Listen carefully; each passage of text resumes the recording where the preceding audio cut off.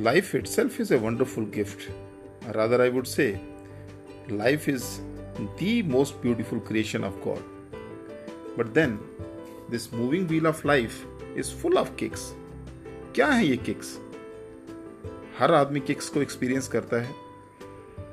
बच्चे school education में, higher education में किक्स एक्सपीरियंस करते हैं. जॉब में किक्स हैं, बिजनेस में किक्स हैं. लाइफ के हर एस्पेक्ट में, हर स्फीयर में everyone experiences a lot of kicks. कुछ लोग इन किक्स को लर्निंग मानते हैं और कुछ लोग इन किक्स से टूट जाते हैं. अगर हम जिराफ की स्टोरी को देखें कि जिराफ का इवोल्यूशन कैसे होता है. मदर जिराफ जब प्रेग्नेंट होती है, जब बेबी डिलीवर करना होता है, इट्स क्वाइट टॉल और उसी हाइट से बच्चे को डिलीवर करती है. और बच्चा जब दुनिया में आता है, ज़मीन पे गिरता है, तो बच्चे को पता ही नहीं चलता कि मेरे साथ क्या हुआ है.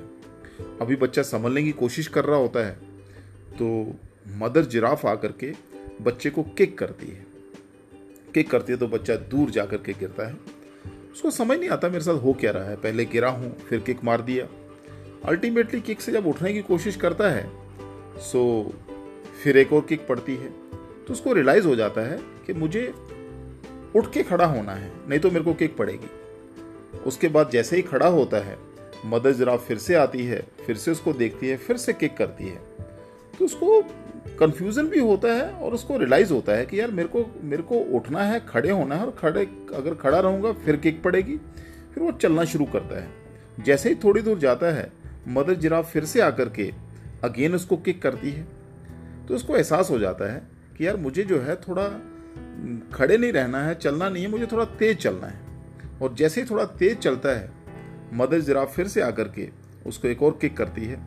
तो उसको थोड़ा सा कंसेप्ट क्लियर हो जाता है कि यार मेरे को जो है थोड़ा सा तेज चलना है. एंड मदर जिराफ फिर से उसके पास खड़ी होती है. सो जैसे ही वो थोड़ा तेज चल के थोड़ा सा फिर से रुकने की कोशिश करता है, मदर जिराफ उसको फिर एक लास्ट किक देती है. और इस किक में जो है उसके बाद वो भागना शुरू कर देता है. नाउ उसको तब तक कंसेप्ट क्लियर हो जाता है कि मुझे जो है अगर मैं भागूंगा नहीं तो किक पड़ेगी. और मदर जिराफ जब उसको भागते हुए देखती है, बहुत खुश हो जाती है. उसके पास में जाकर उसको पुचकारती है, उसको जो है वो मीन्स हर तरीके से उसको सहलाती है. Because mother giraffe is very happy कि बच्चे ने भागना सीख लिया है.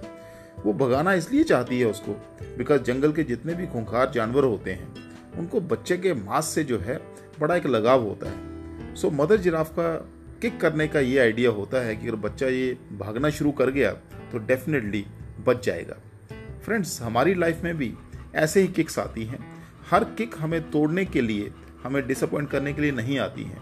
Whenever life is kicking you, please make sure that we need to run little faster. If we are sitting we need to stand up. If we are standing we need to run. If we are running we need to run little faster, so that life की kick से हम लोग जो है कुछ अच्छे M, अच्छे lesson ले सकें. जब फाइनेंशियल गोल्स की बात आती है तो बट नेचुरल है, बड़ी सारी किक्स आती हैं.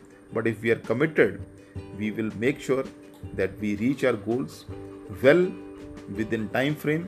और अगर हम लोग इन किक से घबरा गए, डर गए, तो लाइफ हमें दबा लेती है.